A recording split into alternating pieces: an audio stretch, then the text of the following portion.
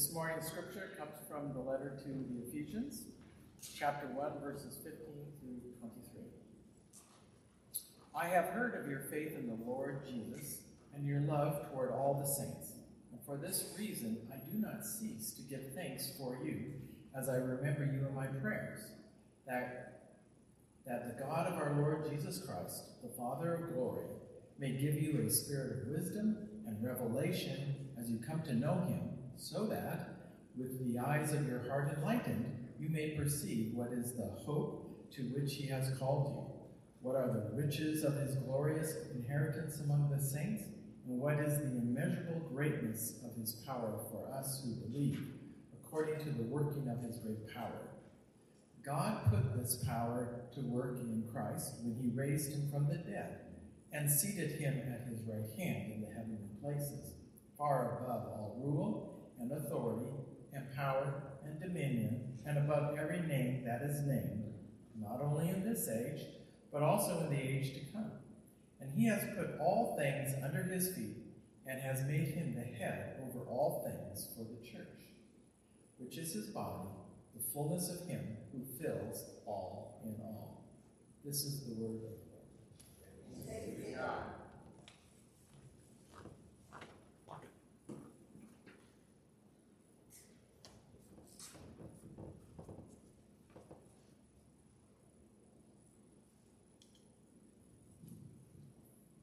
All right, can you all hear me okay with this, Mike? Yeah. All right, awesome. Before we begin, I have kind of an urgent prayer request that I'd like for us to pray together with.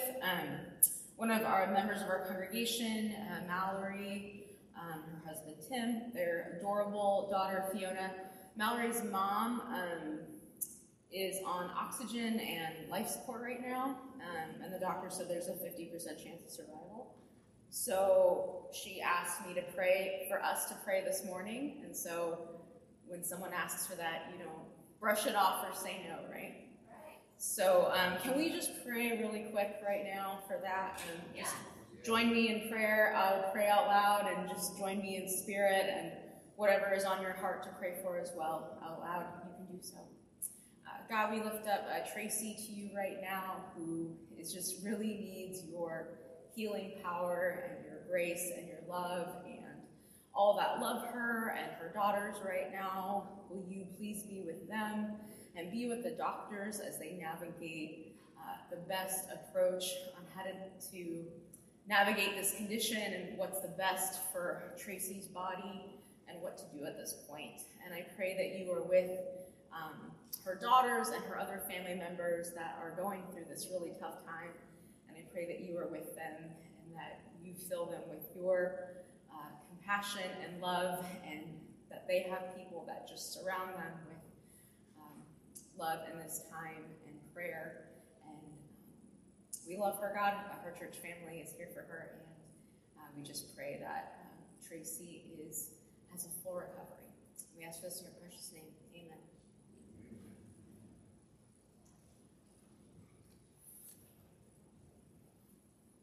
So, Paul. His prayer is a bit layered, isn't it? He wants to make sure the Ephesian church knows he has gratitude towards them, acknowledging that he has heard about their love for Jesus and their love towards the saints, while also making it very clear, just because they have done great so far, that does not mean the work is at completion. And he's pretty smooth about it. So smooth it took me a while to even make this connection. But his prayer is sort of like someone being passive-aggressive with their prayers. You know what I'm talking about? Yeah. Good. You know, it's like when I pray, God, I am thankful that my neighbors have these two little dogs that bring them joy and companionship. But I pray that they maybe find a home with a backyard so they're not barking and crying all the time in this little apartment. And maybe the dogs and me will just have happier lives that way. Amen. This prayer of Paul's is kind of like that. You're doing great, but you can always do better. And of course, he's saying this in the most encouraging way as possible. Their journey has only begun. So Paul prays for God to give them wisdom and revelation to help carry them through. And this is not some one-off moment of wisdom to look for up ahead, but to always seek wisdom on how to follow Jesus and how to love the saints better. Paul continues with his prayer and says, with the eyes of your heart enlightened, you may perceive what is the hope to which he has called you. And I feel like our world and our society has turned the word hope into something super complex when it's actually kind of simple. And I really like how Jan Richardson describes hope. How she understands it in her own life is she calls hope stubborn. She says that it lives like a muscle that keeps stretching and reaching, or a lung that keeps working even when we don't will it. Persistent with the constant intake and release of breath, which life depends on it. That's great imagery, right? Hope is what keeps us fighting that good fight. Hope is what keeps us continuing to do our small part in striving for a better world, even in all the pain and suffering that is happening in our world right now.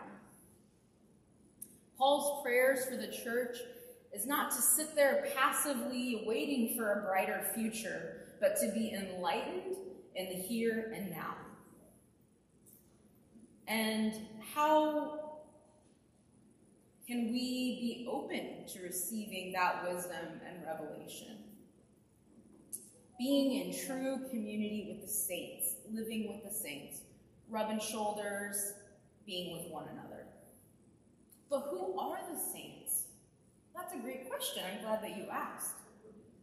In Paul's understanding of the title saint, it belongs to anyone who has been united with Christ. He calls the members of this church saints. We see that in the beginning of this chapter, Ephesians 1:1, and the beginning of our text today, Ephesians 1:15. Because of who they are in Christ, not because of what they have accomplished. So all who have been united in Christ. So that's probably a good chunk of us here in this room. And I would even dare say, actually, it's everyone in this room. Because something has brought you here today, even if that baseline is just curiosity. You may feel that you are on a different faith path than the person next to you, and that's okay. Because we all have so much that unifies us together and unifies us with Christ. And that's not something to be taken lightly. So now that we have established who fits in this description of saints, and how a lot more people are in it than we have realized, let's talk about how to love those saints. Now there's two types of love I want us to focus on. And I'm not referencing what you're thinking of the 4 types of love that people talk about in the Bible a lot. I am going to make it more simple. I'm just going to say the inner circle of love and the outer circle of love. So just stay with me. It'll make sense in a minute. So there is the love that you can have towards people that you don't really know super intimately. But it's easy for us to forget and to not see the impact of that since they're not a part of our inner circle. But if the goal is for all to be united in Christ, then we are all called to be a part of this work and kind of this cosmic reconciliation. But this calling is delicate and tough. And while a lot has changed from when Paul addressed this church in Ephesus, in many ways the church and the current global church is facing a lot of similarities. Unity in the Spirit is difficult to maintain, and the bond of peace can be too quickly broken. Table fellowship easily abandoned, and Paul knew that. And this is why his prayer was a thanks and please seek wisdom, because this is not easy. It's too easy to put those blinders up, and it is hard to be in tune with Christ if we turn on our backs on our neighbors. On Friday night, I saw one of my favorite comedians live, Sammy Obeid, and he is second-generation Palestinian. And you could imagine how strange and complex it is for him to be a comedian on a big tour right now. And he has said in this time, the most basic thing we can all do is be kind to one another. It's to not spread more hate in this world. To stop propaganda and horrific generalizations about ethnic people groups. Amen to that, right? Yeah. We can also pray for people that are going through a tough time. We don't have to know someone intimately to do that. And it doesn't really work or make sense thinking we can be divided or even indifferent towards the needs of those a part of that outer circle, and then be besties later on in eternity. Paul's letter to the church is clear that it's no time like the present. And that's where the attention and the energy needs to be. And now I want to talk about that inner circle, saints. Now, when I'm referring to the inner circle, it's more broader than you're thinking. I know a lot of you introverts are saying, well, clearly you don't know what the inner circle means, because that's just like 3 people. But for the sake of my sermon, we're going to expand this circle a little more. The people I'm including in this inner circle are your friends. The ones that you talk to weekly, or the ones you maybe touch base with once a year. I'm talking about your coworkers. Talking about the people in your community group. I'm talking about the people that you do life with in some capacity or another, whether you chose for them to be a part of your equation or not. It's probably not too difficult to love someone when their life and your life is going great. No drama happening, you both are getting along well, you have a lot of shared interest, so time is filled with laughter and joy. But being with someone going through the unimaginable, regardless of how much you love them, is really difficult. Regardless of your profession, how many classes you've taken, what your resume looks like, or how many difficult life experiences you've dealt with yourself, there is no simple trick. There's no script to make everything all better for that person, or even just that person being okay. As some of you know, I lost a dear friend in February. He was only 40 years old. He was a pastor. He had a wife and 2 children, the ages of 8 and 10, and he died by suicide. And there's a core group of us pastors from all over the country who are good friends with him. And thankfully, we had each other. Since a lot of us didn't live near each other, we were very thankful for technology. We were constantly checking in with each other with text and phone calls and Zoom and Facebook Messenger. And while we were all sitting in our grief and our anger and our sadness of this great friend that we lost in our lives, we always came back to really hurting for his wife and kids. In June, we were all going to be together in Puerto Rico for our denominational biennial. And I was so happy to be with friends in person, to stay up late with them, to reminisce about the old times that we've had with our friend that we had lost and the friend that was supposed to be with us in Puerto Rico.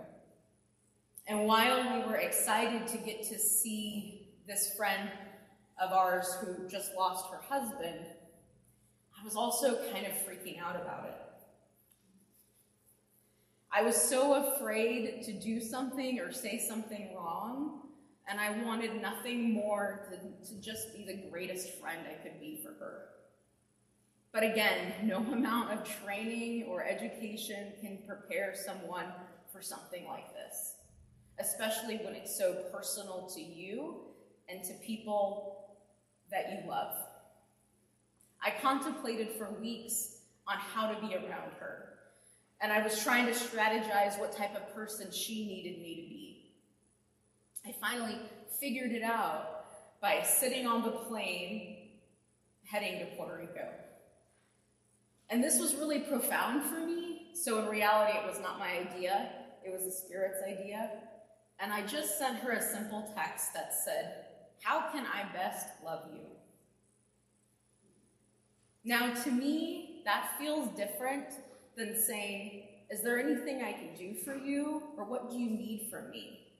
Many times we have felt sick or got a cold or something, and someone might shoot you a text and say, "Let me know if you need anything," or "Don't hesitate to reach out if you want me to fill in the blank."